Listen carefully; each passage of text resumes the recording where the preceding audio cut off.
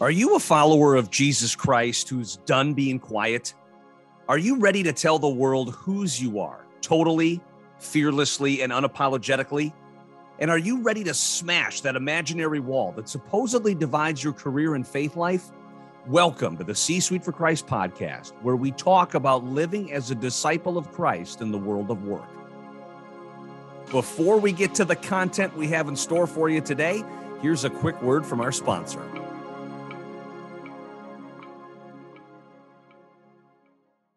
Are you a Christian-based organization? Well, so are we, and we're here to serve you. We want to help you with your mission, so please visit ParagonMarketingGroup.com to see how we can help.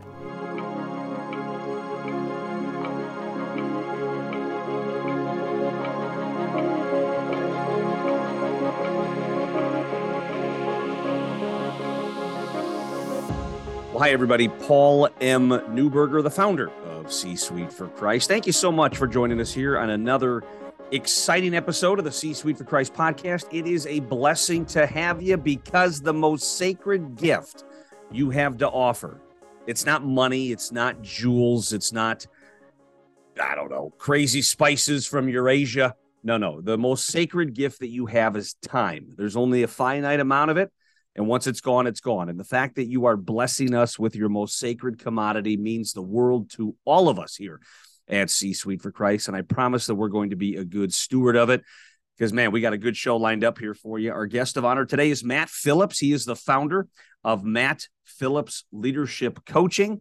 He is also a mental toughness expert, which I suppose you have to be if you're going to be in the hot seat being interviewed by yours truly. He's a relatively new member of C-Suite for Christ. He still has that new member smell to him, which is really kind of neat, but he is a fantastic person, has a really unique outlook on life, and we're very excited to be interviewing him here momentarily. But one of the things that I just have to ask you, there's a lot of questions I could ask you, but today in particular, are you a CEO? A CEO from the state of Wisconsin? If so, who the heck do you have on your team? Whether it's 2 people, 32 people, 152 people. Who do you need on your team? Are you looking for that next awesome talent? Are you looking for that next superstar? Well, I got good news for you because Culture Index has the business solution to drive revenue, profitability, and company scale by concentrating on your most expensive and subjective asset. Yes, indeed, that is your people. To learn more about this fantastic world-class organization, go to their website, cultureindex.com, and please make sure you tell them that C-Suite for Christ sent you. Last thing for you, and we're going to dive right on into this. What are you doing on February 9th? It's a Thursday night. February, you got, more snow, cold weather, I guess depending on where you're living. You know, the days and the nights are still kind of short. Wouldn't you like a little excitement in your life on Thursday, February 9th? If so, you got to make plans to join us for our annual gala. It's called the Covering the World in Christ Celebration. It's going to be taking place in West Bend, Wisconsin. So if you're in this area or you want to come to this area, we'd love to see you in person. Otherwise, you can join this fantastic program via live stream. Our keynote speaker is going to be Governor Mike Huckabee. Our musical performer is going to be Christian music sensation Danny Goki. We're going to celebrate all the great stuff that God is doing in our life. We're going to encourage each other, pray for each other, and we are going to make a bold declaration that we are done being quiet as it pertains to our faith. And this is just a great way to celebrate all things that are Christian. Again, the Covering the World in Christ celebration, February 9th. Tickets are going very quickly. You wait on this much longer, you ain't going to have an opportunity. I hate to tell you. Go to our website, csuiteforchrist.com, and buy your tickets today. Let's talk a little bit about ribbons. And it's when I say the word ribbon, like one of the things that makes me is I'm a bit of a Seinfeld fan.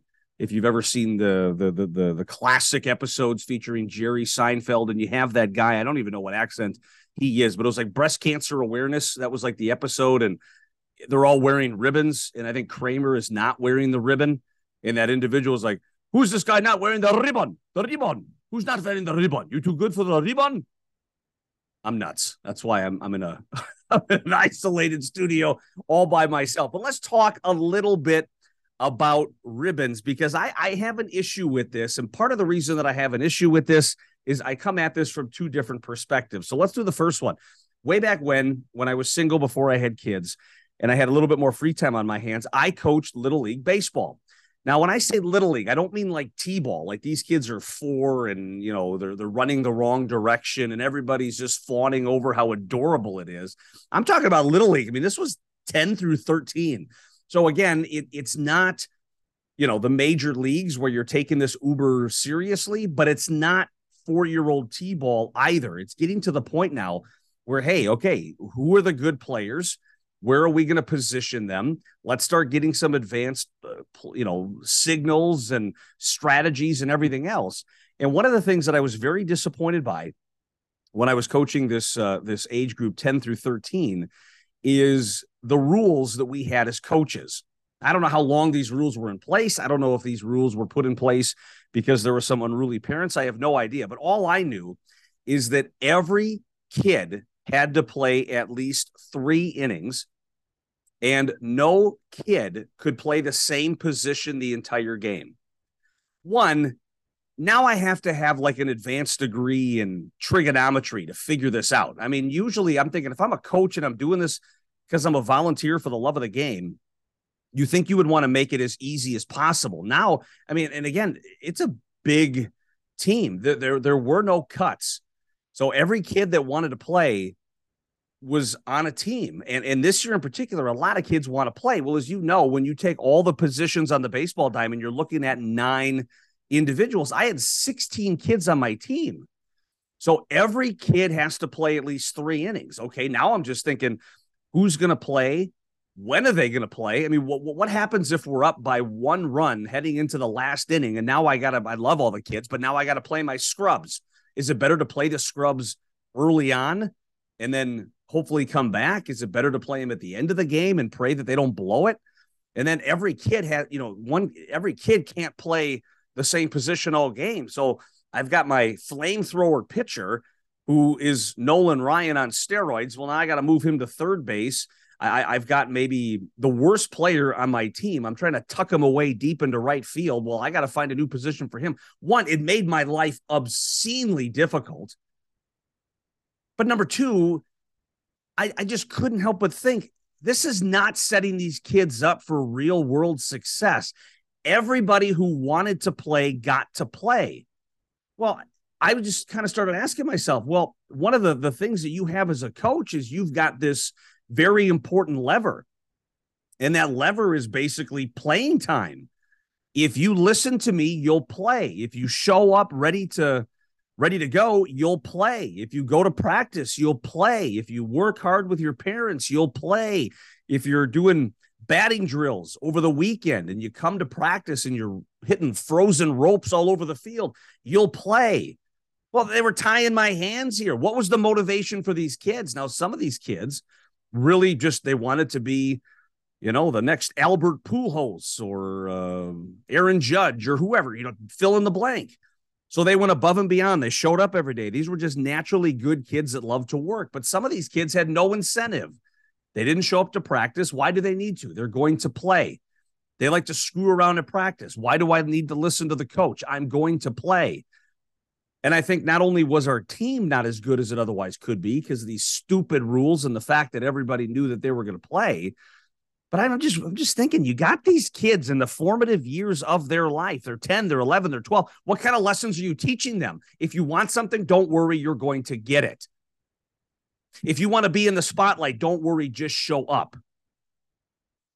If you feel like other people are better than you, don't worry, we're going to put you on an equal plane because nobody can have any hurt feelings.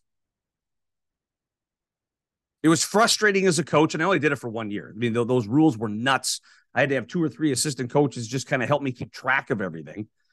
But I just couldn't be associated with an organization that had this participation trophy. Now, Paul, you're being too hard on the kids. Like I said, I don't know, 10, 11, 12, you're starting to get a little older here. You're getting to the precipice of teenagers. When do you cut the cord? When do you start saying, if you want something, go get it? If you want to get a lot of playing time, earn it, as opposed to just this participation ribbon society. Basically, everybody got a prize. It doesn't matter how good you were. It doesn't matter how talented you were. It doesn't matter what you were contributing to the team. As long as you showed up, you got a prize. They didn't have to be disciplined in their training. They didn't have to show up to practice. They didn't have to listen to their coach. And it was very frustrating, to say the least. Well, I mean, the frustration that I felt as this Little League coach in that situation is some of the frustration that I feel right now as the leader of the C-Suite for Christ movement. It's a different field. It's a different organization. It's in a different category. But I'd say the frustration is not only there, it's more, it's worse. Because again, when you compare faith, when you compare Christianity to Little League baseball, the stakes are just way higher. Little League baseball, I'm out sometime, I'm a little frustrated.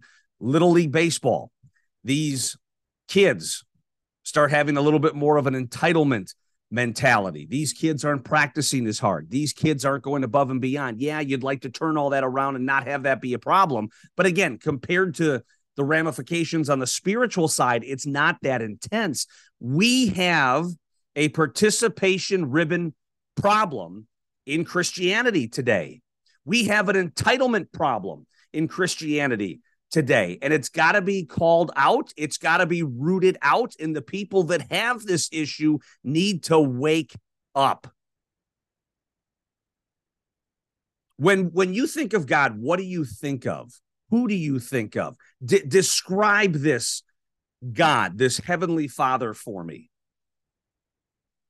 I'll tell you, just based on some of the conversations that I've had, the people that I've gotten to know and research I've done and everything else. I mean, faith is my life now. It used to, I mean, faith has always been a part of my life, but now it's almost my whole life. I mean, this is also my career, my vocation, my job. So I'm way more immersed in this than I otherwise would have been. But again, when most people think of God, what do they think of? They think of this loving, all patient, all forgiving Father who sometimes is like a genie in a bottle or a gumball machine. You want something, you rub his head, you rub the lamp, and poof, your prayers are answered. And individuals that believe, hey, you know, as long as I follow the 10 Commandments, as long as I stay plugged into him, I'm good.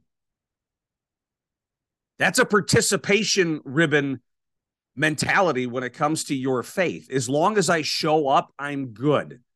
As long as I'm involved, I'm good. As long as I follow the rules, I'm good. As long as I read the instruction manual once a year around Christmas time or Easter, I'm good. You hear these people often that talk about deathbed conversions. You know, I'm going to lead the life that I want to live. I'm going to have fun. I'm going to do all the things that I want to do. I'm going to be me. And then when I'm on my deathbed, I'll repent of my sins. I'll ask for forgiveness, and life will all be good at that point. Now, again, I can't prove any of this. I'm not a PhD in biblical history. I'm not a pastor. I mean, like there's no training that I have. But again, a couple of things that I do have. One, I've had a good relationship with my Lord and Savior for a long time. I'm in the Word daily. I think I'm a pretty good judge of human nature. I've also got a high degree of emotional intelligence, and I cannot believe that anybody who feels that is the way to live a Christian life is going to be extremely happy and satisfied when they're called to their heavenly home. Because Christianity is not a participation society event. It's not, oh, you were at church a couple times a month. Congratulations. Here's your crown. Oh, you open the Bible a couple times a year. Congratulations. Here's your crown. Oh, you donated to charity a couple times a year. Congratulations. Here's your crown. Oh, you said a prayer when you were down on your knees and the weight of the world was closing in and you had nowhere else to go. Congratulations. Here's your crown. This is not Little League baseball where every kid gets to play. Faith is not where, oh, you have a little bit of faith.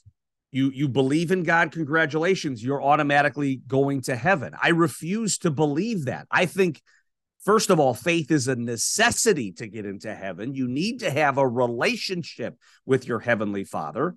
There needs to be good works and deeds also. Now, you cannot earn your way into heaven, but you need to live out your faith. You need to carry your faith. You need to reflect the Son's light into the world. And Son is S-O-N, by the way. It's not just I'm entitled to heaven because I call myself a Christian. It doesn't work that way. And the reason I can firmly state that it does not work that way is because it says so in Scripture. One of the hallmarks of our ministry at C-Suite for Christ is I'm going to implore you, do not trust the human word. I like the fact you're listening to me. I like the fact that you're letting what I say resonate, but I am not the final authority. I am a busted, broken, sinful, horrible, rotten human being.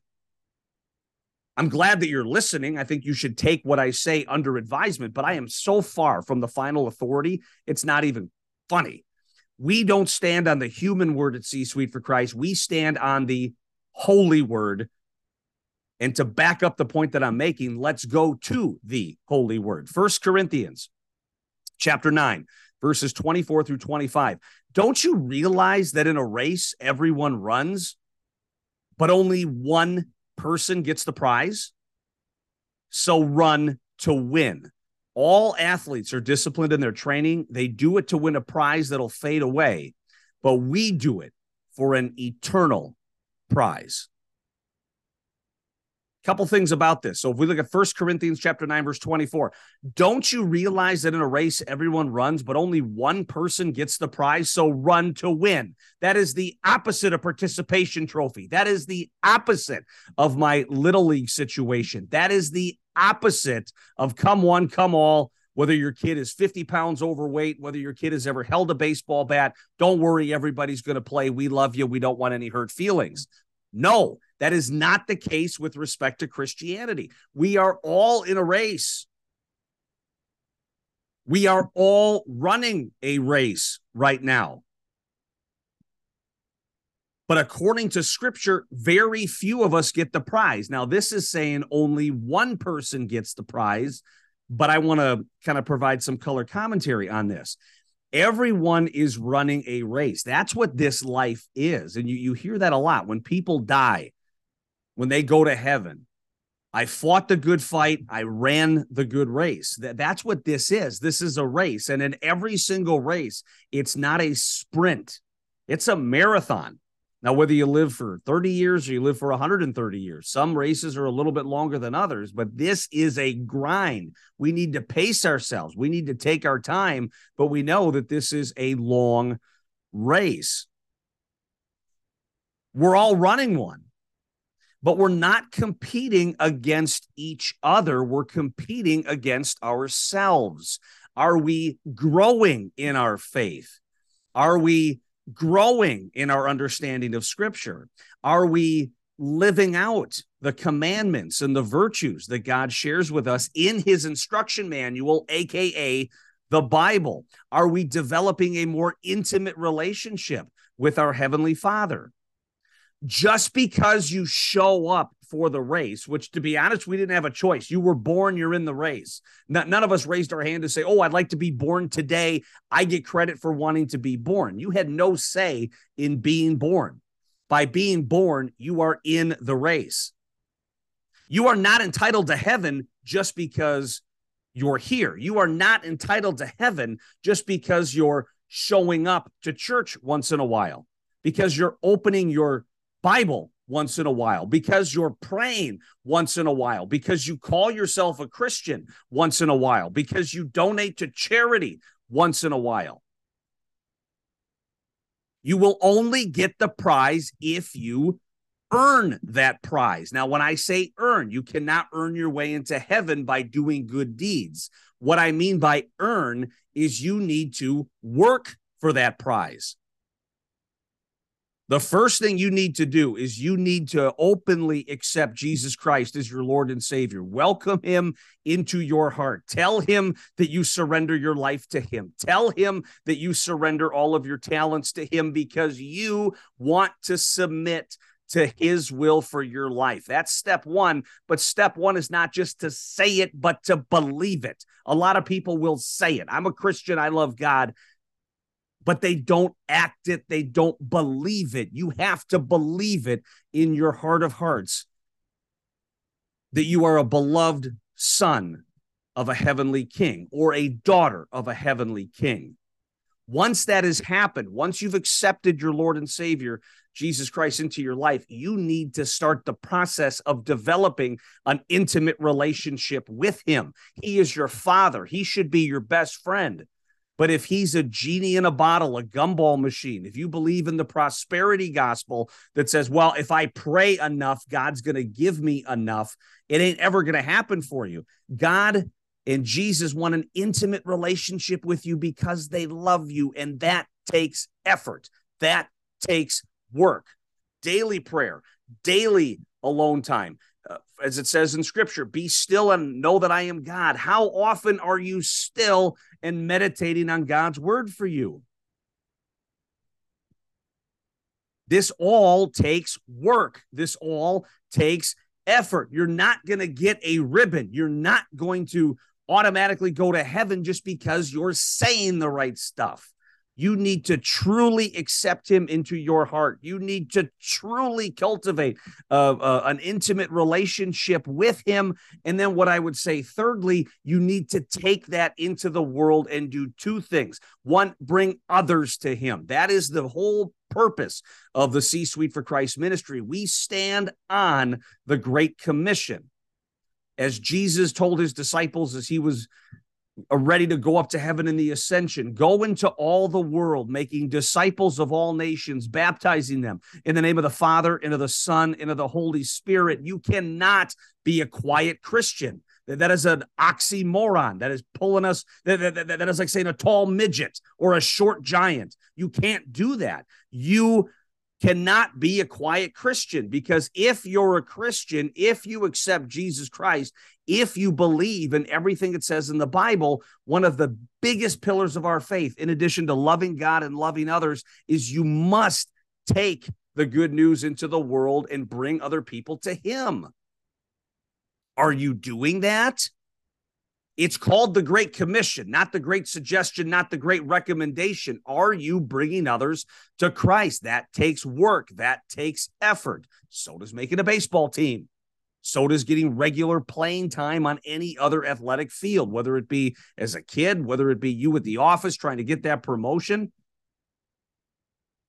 And then in addition to bringing others to Christ via the Great Commission, you also need to reflect God's love into society. You tell people you're a Christian. Are you acting like it? Do you treat others with love and kindness and forgiveness and respect and grace? Do curse words constantly emanate from your mouth? Are you living a life the opposite of what God is calling us to live? Here's a convicting question that I like to say from time to time, not only in my speeches, but also on my radio program, which is different than this podcast, is this: if Christianity were outlawed in this country overnight and somebody accused you of being said Christian, would there be enough evidence to convict you? And if the answer is no, then we got a problem on our hands here. I firmly believe with every fiber of my being that all four of those things need to exist if you're going to have a good shot at heaven. Now, do I know for sure? No, but I'm reading scripture. I'm praying about it. I'm asking for guidance. I talk to people on a regular basis, and this is what I believe has to happen. One, in your heart of hearts, you need to accept Jesus Christ as your Lord and Savior. Surrender your entire life to him. Those who lose their life find it, and those who find it lose it. You're not going to die, but you say, okay, God, this is your life now. I've lost my life. You have it. Oh, by the way, now you'll find it accordingly. Number one, surrender your entire being to God. Number two, develop an intimate personal relationship with God. Number three, take what he's telling you, take what he's giving you, take what he's teaching you, and go into the world and make disciples of all nations. And then number four, you must be truth in advertising.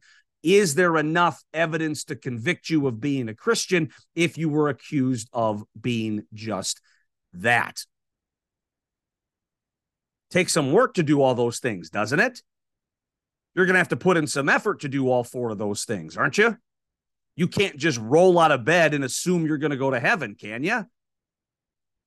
Just like the participation ribbon mentality is killing kids, is killing society, is creating a fat, weak, soft, marshmallowy society. It's also doing all of that for Christianity because people aren't being pushed. People aren't being challenged. People aren't being held accountable. This is a society today where we live in a safe Christianity. Do you believe in God? Oh, good. You read your Bible twice this year? Oh, good. Did you showed up for Christmas Mass? Oh, wasn't it great? Good. If you're going to call yourself a Christian, you had better put in the work. You had better put in the effort, because just think about what God did for you to give you the opportunity to make this team, to give you the opportunity to be a starter on this team, to give you the opportunity to be successful on this team. Do you have a child? If you don't, do you have a niece or a nephew? If you don't, do you have a favorite pet? If you don't, you got to get a life. Just kidding. But just think about that. If you have a child, if you have a niece or a nephew, if you have a pet, think about how much you love that entity. Think about how much you would die for that entity. Just think about how much happiness that entity gives you. And imagine there's a group of people out there that just hate you. They despise you. They're mocking you. They don't believe you. They're terrorizing you. They're pelting your home with eggs. They're going on social media and just telling the whole world what an evil, rotten person you are. What you do for those people is you take that child, you take that niece or nephew, you take that pet, and you have it killed in a gruesome, horrific fashion just so those people can be forgiven. Can you even comprehend that? That is what God did for us. God sent his only son. He didn't have another child. There's no one to replace Jesus. He sent his only son, whom he loved, whom he was proud of, whom was the apple of his eye. He sent him into earth to take on human form and die the most horrific death imaginable to save the lives of people who didn't believe in God, who thought God was a myth, who cursed God, who turned their back on God. This is who he saved. Why? So that you and I have a chance to make the team. But we're only going to make the team if we put in the work.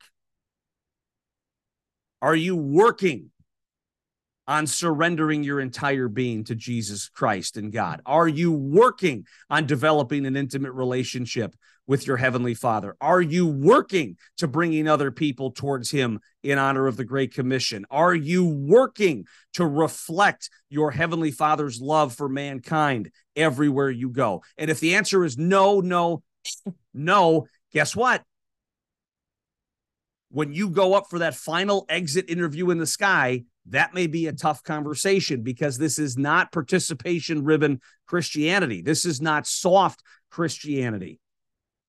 God has done everything up to this point because he loves you. And it's because he loves you that he's given you, me, and all of us an opportunity to spend eternal life in paradise, but only if we work at it, if only we make it a priority, and if only we don't take anything for granted and we have no assumptions. Because if all of those things happen, we don't get a stupid little blue ribbon. We don't get one of those little $5 dollar store trophies with a person on the top falls off a lot. We don't get like one of those, McDonald's paper crowns that are going to tear the minute you put it on your head. No, what we're going to get is we're going to get a prize that does not fade away. We're going to get a prize that no moth and vermin can destroy. We're going to get a prize that you're not going to lose when you move from one house to the next. We are going to get an eternal prize, an eternal crown, life in eternity next to God, next to Jesus, if only we work at it. It is true, your works cannot save you. Only God's grace can save us. The fact that he sent his only son to die, Jesus' blood has wiped our slates clean, has rinsed us of our sins and transgressions as long as we stay rooted in that. So we can't earn salvation, but we have to work toward winning the race, our race. I'm not competing against anybody else. Today's version of Paul M. Newberger is competing against yesterday's. Am I getting closer to God? Am I learning the Bible better? Am I bringing more people to him? Am I better reflecting his love for all of humanity to all of creation? And if the answers are yes, yes, yes, yes, yes, yes, yes, I'm winning my race.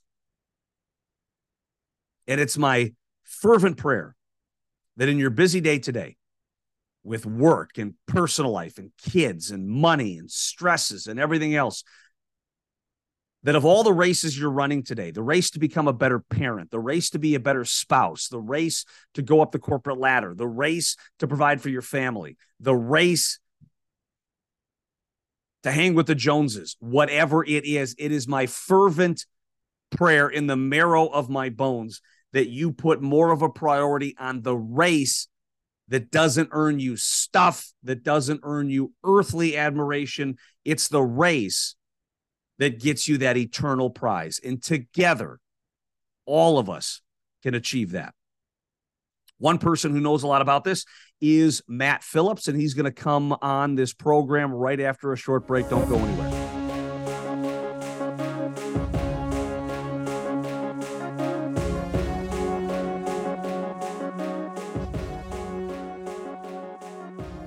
Well, welcome back, everybody. Getting very excited because C-Suite for Christ member Matt Phillips is about 60 seconds away. But before we have this powerful conversation with Mr. Phillips, I would just encourage you to join the conversation. Now, we can't necessarily get everybody on the podcast. That's not really what I mean by it. But when I talk about join the conversation, we believe that we're more powerful together. We're more strong together. And when you look at a realm such as social media, I think you'll readily agree that social media needs more Christ.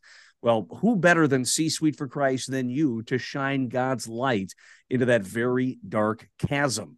In case you haven't found us on social media, and if that's the case, what's the matter with you? Just kidding. I love you. We are all over the socials. We're on Facebook. We're on LinkedIn. We're on YouTube.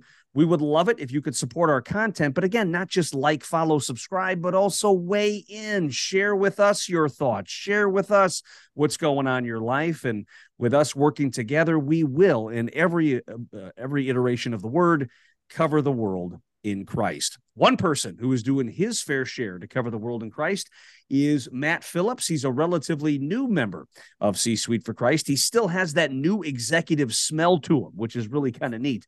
He's also the CEO and founder of Matt Phillips Coaching. This guy is a leadership guru as well as a mental toughness expert, and it's a blessing to have him on the program today. Matt, how are you, brother? I am doing fantastic. How are you, Paul? I am always slightly better when I'm talking to you for some weird reason. I don't know why that is. Hey, God puts people in other people's paths for certain reasons, and I think we were connected for that reason, and just excited to get to talk to you again and to get to dive deeper into God and business and everything in between. Yeah, absolutely. Amen to that. We got a lot of stuff to unpack, and our audience wants to hear less of me and more of you. So I'm going to start shutting up here. But as you know, we are unpacking a very powerful verse. I don't know how well known this verse is, especially maybe to some people that are relatively new to the faith, maybe don't spend a whole lot of time in Scripture, but it's one that they should absolutely familiarize themselves with. 1 Corinthians chapter 9, verses 24 and 25. Do you not know that in a race all the runners run, but only one gets the prize? Run in such a way as to get the prize. Everyone who competes in the games goes into strict training. They do it to get a crown that will not last, but we do it to get a crown that will last forever. Well, Matt is a former athlete. I can see why this verse would resonate with you. Eager to get your thoughts on this. What does 1 Corinthians chapter 9, verses 24 through 25 mean to you specifically? It actually, give you a little background on why I'm so passionate just about these verses.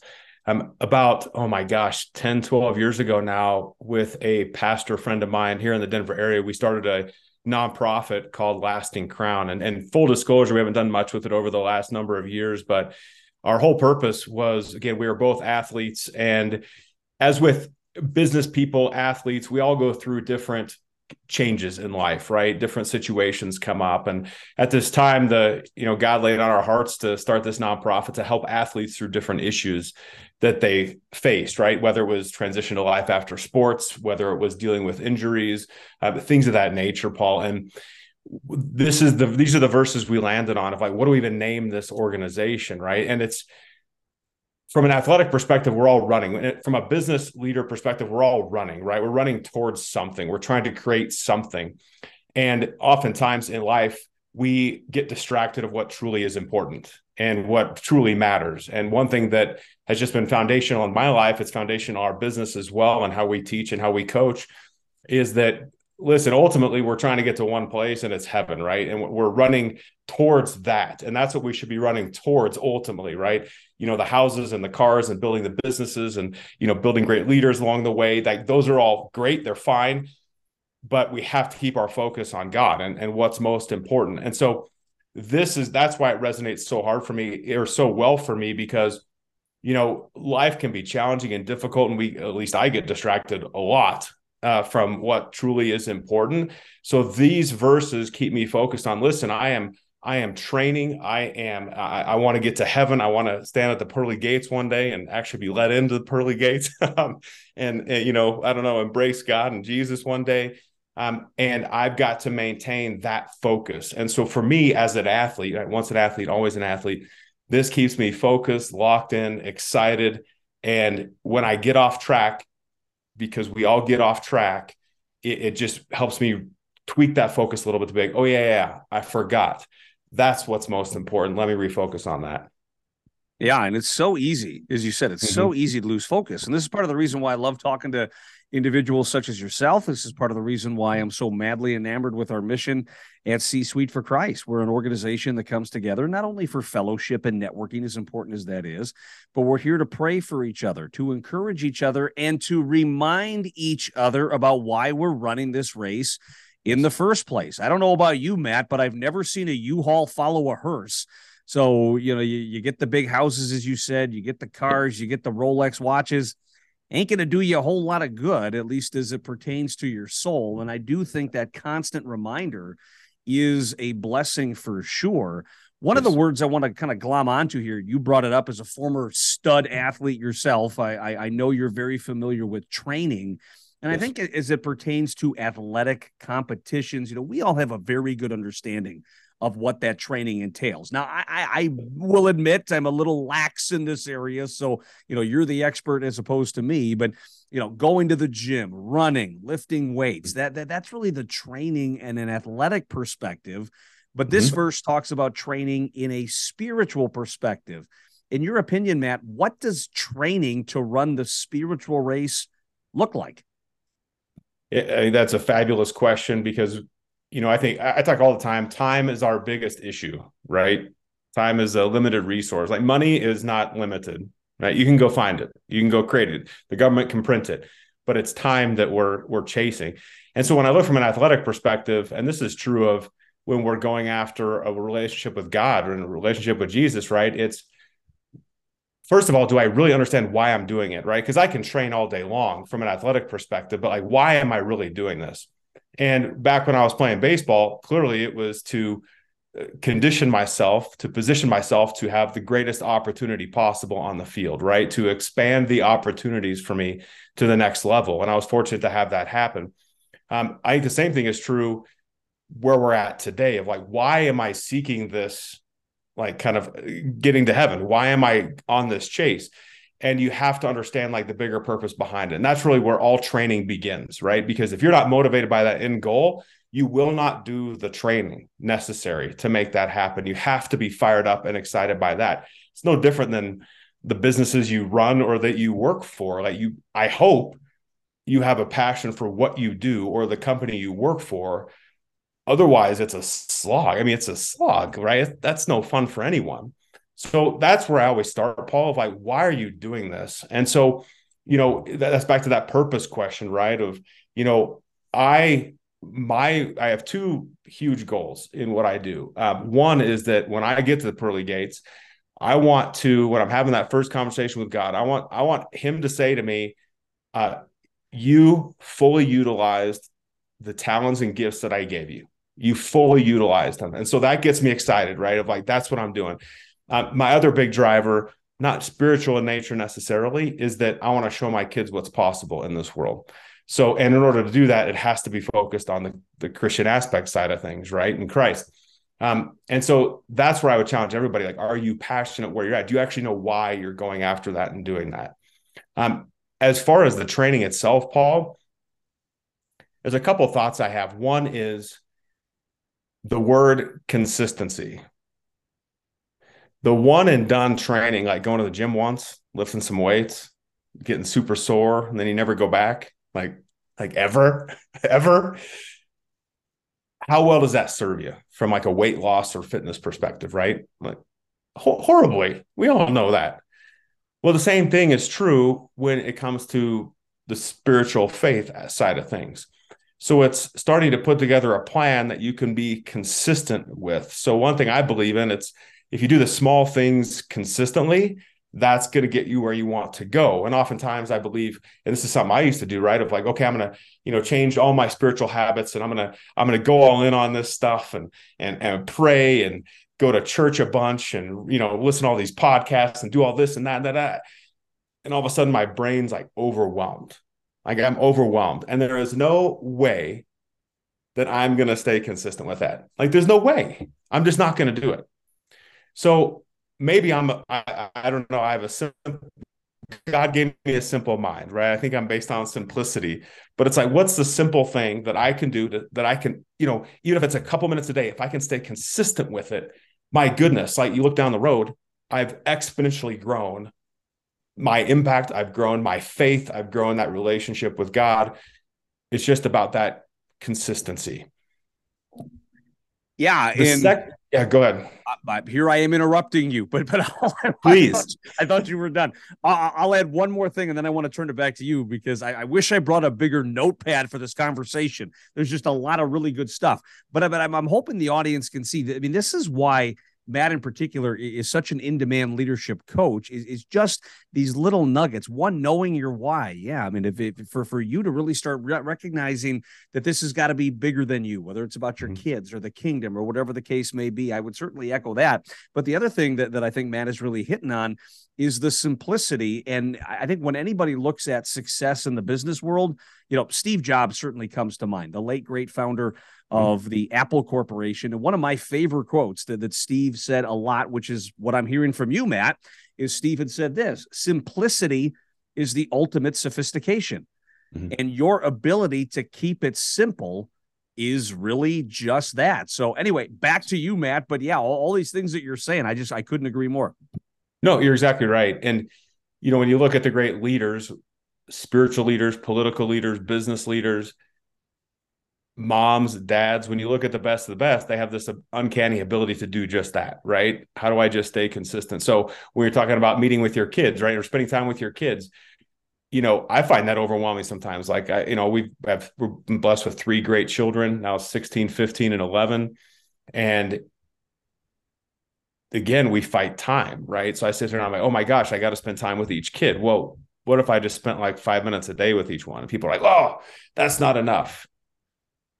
You need hours with each kid. No, you don't. You need minutes with each kid. But if you do it every day or every couple of days, my goodness, you transform your relationship, right? And I tell the story all the time. One of my clients is a CFO, and I'm again an athlete, right? So routines are important, right? What routines you get yourself in. So morning routine, evening routine, lunchtime routine, whatever it is.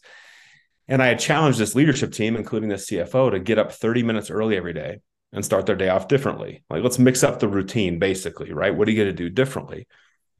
And, I talked to the CFO. We were up in Breckenridge in the mountains. It was a whole really cool thing, a couple of days with his team. And then 2 months later, I call the CFO to check in and see how things are going. And he says, Matt, he goes, that routine thing we did changed my life. And I go, whoa, whoa, whoa. I'm like, come on. If somebody says that to you, Paul, you're like, okay, whoa, that's a bold statement. Like, what did you do? Like, I'm my curiosity, like, meter just went, I'm like, what did you do? Because that's a substantial statement. And he said, well, I decided to get up 30 minutes early every day. And what I decided to do at that time is make my 2 children breakfast and sit and eat with them. He said, it's completely transformed our relationship. So it's the small things done consistently. 30 minutes isn't that big a bulk of time, right? So for some of the listeners, it's like, what are you doing with your time, right? If you want to grow in faith, if you want to grow in relationship with Jesus, if you want to grow in the relationship with your children or your wife or your husband or whoever, what small thing can you implement that you can stick with that could change everything for you, right? Whenever I'm driving in the car, Paul, I always have either a Christian radio station on, or like I'll have the Sirius XM on with like Joel Osteen or like some other pastor, or listen to something so that my mind's always being fed. Well, it's a routine I get in that whenever I get in the car, it's on. Like, I don't have to decide. I don't have to like change anything. I don't have to flip stations. It's just on. And I get to listen to that and have that feed my mind and my soul as I drive to wherever I happen to be going, whether it's to Chipotle for lunch or to the co-working space in the office or to meet one of my teammates or to meet a client. It's how do you shift your perspective? Could you read the Bible 5 minutes a day? Could you listen to a sermon that are all over the place, podcasts and videos and YouTube? Could you commit 5 minutes a day to that? It's not enough. No, it adds up. Do the math, right? If you read 10 pages of a book per day, 10 pages a day, that'll take you less than 10 minutes. If you do the math, it adds up to 6 to 7 full books per year. Well, and what you're talking about here is one of the things, regrettably, I've had to learn the hard way. Life is all about quality versus quantity. And just another area where you and I are similar here, brother Matt. I too have 3 children. I too am very tough on myself. And I was always in this lose-lose situation where I'll spend 3 hours with my kids on a Wednesday afternoon, and then I'm feeling bad that I'm not doing work, or I'll do work and I'll say, geez, I'm feeling bad. I'm not spending time with my kids. And once I adopted this quality over quantity mindset, yeah, that really solved everything. I would rather have 15 great minutes where my kids have my full attention, where I'm totally emotionally invested in them, than 3 hours of me just sitting on the couch scrolling through my phone. And yes, I think that would certainly be a good takeaway for the audience. The other thing, real quick, is I got one more question that I want to, really excited to get your feedback on. But the other one, from one sports nut to another, my favorite actor of all time is Al Pacino. And when he was in the movie Any Given Sunday, his locker room speech about how those inches are all around us, and it's the team that's willing to fight for those inches, claw for those inches, die for those inches, is the team that's going to win. And although he's talking about a sports analogy, I think you're exactly right in the sense that those Christian inches are all around us as well. And if we're willing to fight for them and go after them, those inches will add up quite significantly.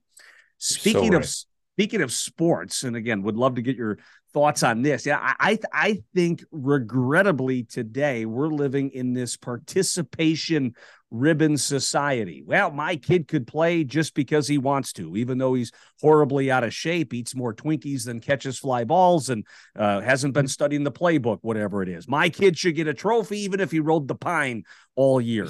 I also think to some degree we have this participation society problem when it comes to the Christian faith. People say, hey, look, I go to church. I deserve to go to heaven. Look, I pray once in a while. I deserve to go to heaven.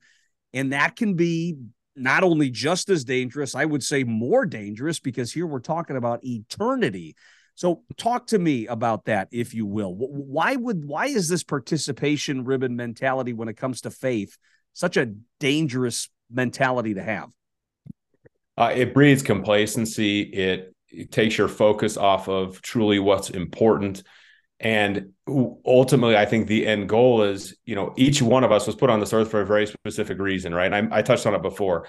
We have gifts and talents that we were given that, at least my drive is like, how do I utilize those to their fullest ability? Every one of us, everyone listening today, was put on this earth to have a massive impact. And by massive impact, I don't mean that you're necessarily making millions and millions of dollars. I don't necessarily mean that you've got millions and millions of friends. I'm saying that whatever that means, God has ordained you to have that impact. So if we are not diligent, if we don't have the discipline, I believe that we are going to look back on our life with those regrets, that when we get to those pearly gates, while we might still be let in, and I don't know, I live with this healthy fear of the Lord, right? Which we're taught to fear the Lord. And I have this fear of like, oh gosh, like I hope I don't get up there. And, even though I've accepted, Jesus is my savior, and I hope I don't get up there. And he's like, oh, you know what? You checked 9 out of 10 boxes, but that one thing you were thinking about doing, but you didn't do. Yeah. Like that's going to hold you back. Now, I don't know if that's true. I guess I'll figure it out someday. And I don't know, maybe you and I could talk about it when we're up there someday, but that's where I think we get in so much trouble of this complacency. And I have this, I don't know, it's just, how do we live this life with no regrets? Again, all focused on like, God put us on this earth for a reason. So let's go find out what's possible and let's do what he gifted us to do. And when we just hand out the trophies and hand out the ribbons and do all this stuff, it takes the purpose away from it. It takes the focus away from it. It's something that we teach our kids is like, you have to work for what you want, right? You pray like heck for it. And you pray hard for what you want, but God expects you to get to work too. Like that's in the Bible. It's like he expects you to get to work. It's go build the temples. Like there's story after story in the Bible. So we have to have that discipline. He's told us, he shared that with us. So like, let's go do it. There is no perfection, right? I will say again, like there is no perfection. You are going to get off track. Right. When I talk about being a mental toughness expert, right, the way I define mental toughness, which God's gifted us with, is all it is resiliency or whatever you want to call it, is when we get off track, how quickly can we close the time gap, right, from getting off track to getting back on? That's all we're trying to do is close the time gap. So I went to church and then didn't go back for 5 weeks. Okay. Well, how do I change that to, instead of every 5 weeks, I go to church and pray, to every 3 weeks? And then every 2 weeks, and then every 1 week, where I'm being more consistent with it. We're closing that time gap. How do we, this participation, like I want my kids to know that there are great things available to us, including that relationship with God, including all the things that he's promised us. But we have to be willing to do the work to make it happen. Well, and I think what you're saying here as we get ready to wrap up this conversation is, and part of the reason that I think your perspective is so healthy is just like in politics, I'm not a fan of the entitlement society. Just because I'm born, I'm entitled to a living wage. No, you're not. Just because I'm born, I'm entitled to high quality health care. No, you're not. And for some people geez, Paul, that sounds harsh. Well, it's also reality to some degree. And I think individuals, when it comes to faith, may have this entitlement mentality. I believe in God. I'm good. Are you? Again, you don't have all the answers. I don't have all the answers, but God gave us this thing called the Great Commission. Go into the world and make disciples of all nations. Are you doing that?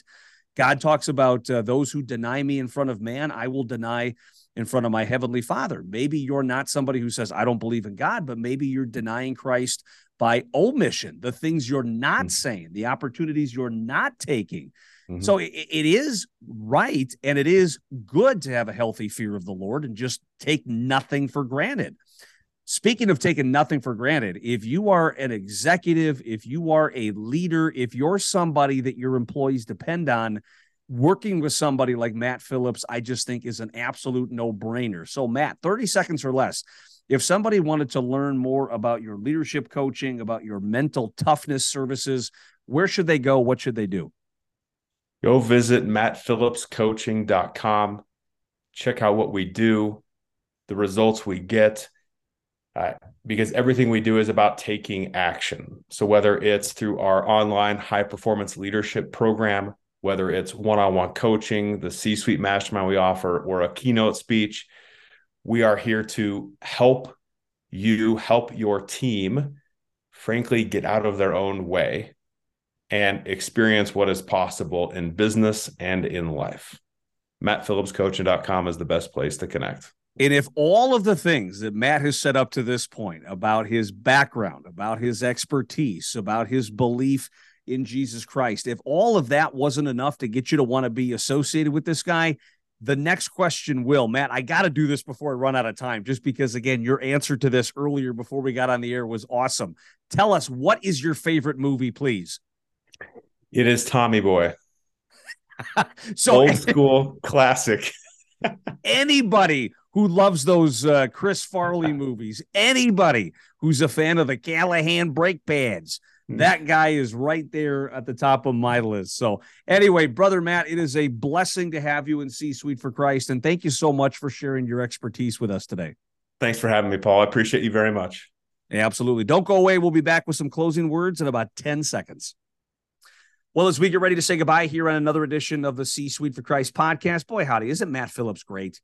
Just a blessing to the ministry. It is wonderful to have him associated with our organization. Feel free to look him up. Not only is he a wonderful Christian leadership coach, but this mental toughness expert side of him is very desperately needed in society today. So he's just an absolute blessing to our organization. And again, if you want to hang out with more people like Matt Phillips, if you want to be encouraged by someone like Matt Phillips, if you want to be prayed for by someone like Matt Phillips, go to our website, become an official member of C-Suite for Christ. We've got thousands of people just like Matt Phillips all over this ministry. Our website, again, is csuiteforchrist.com. Real quick, again, we were unpacking today 1 Corinthians chapter 9, verses 24 through 25. Don't you realize that in a race, everyone runs, but only one person gets the prize? So run to win. All athletes are disciplined in their training. They do it to win a prize that'll fade away, but we do it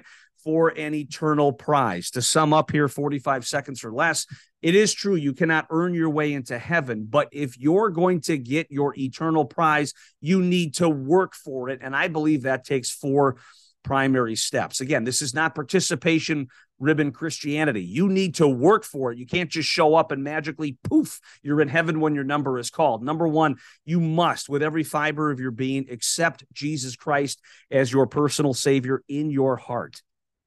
And only you will know if you're going through the motions or if you really, truly have accepted him with every fiber of your being. Once that happens, you need to develop an intimate relationship with Jesus Christ. Talk to him regularly. Get to know him at a deep level. Have these very intimate conversations with him so you can feel that he's not just your Lord and Savior, but he's also your best friend. Number 3, start taking what you're learning and sharing it with others. According to the Great Commission, we need to make disciples of all nations. And you cannot do that by being quiet and you're afraid of political correctness or cancel culture. And then lastly, you can do all those things, but if you're living a lifestyle that is the absolute opposite of Christianity, that's going to undermine everything that you've done up to this point. Does your life reflect God's love for mankind to the rest of society? And I firmly believe that if the answer is yes, yes, yes, yes, you will win your race, you will get that eternal prize, and you will wear a crown that will never, ever, ever fade away. One thing that'll never fade away is my love for you. I love you very much. Thank you so much for listening to the C-Suite for Christ podcast. Go to our website, csuiteforchrist.com. Attend a monthly gathering. Buy your tickets for the February 9th Covering the World in Christ celebration. Attend one of our weekly ministries. If you live in a certain state or a particular country and you want to bring our ministry to your neck of the woods, go to our website and learn more about becoming a C-Suite for Christ licensee. But whatever you do, do something, because we are better together and we are stronger together. I'm Paul M. Newberger, the founder of C-Suite for Christ. Thank you so much for listening, and we'll see you next time. Thank you for joining us on the C-Suite for Christ podcast. People everywhere are thirsting for Christ. Our goal is to cover the world in Christ using hope, encouragement, and God's nourishing words. We hope you'll join us. Please visit csuiteforchrist.com and come back soon for more conversations centered around God's endless love for us all. I saw you in my dreams before I came here. I will keep you in my dreams when I leave here. I won't forget you, no.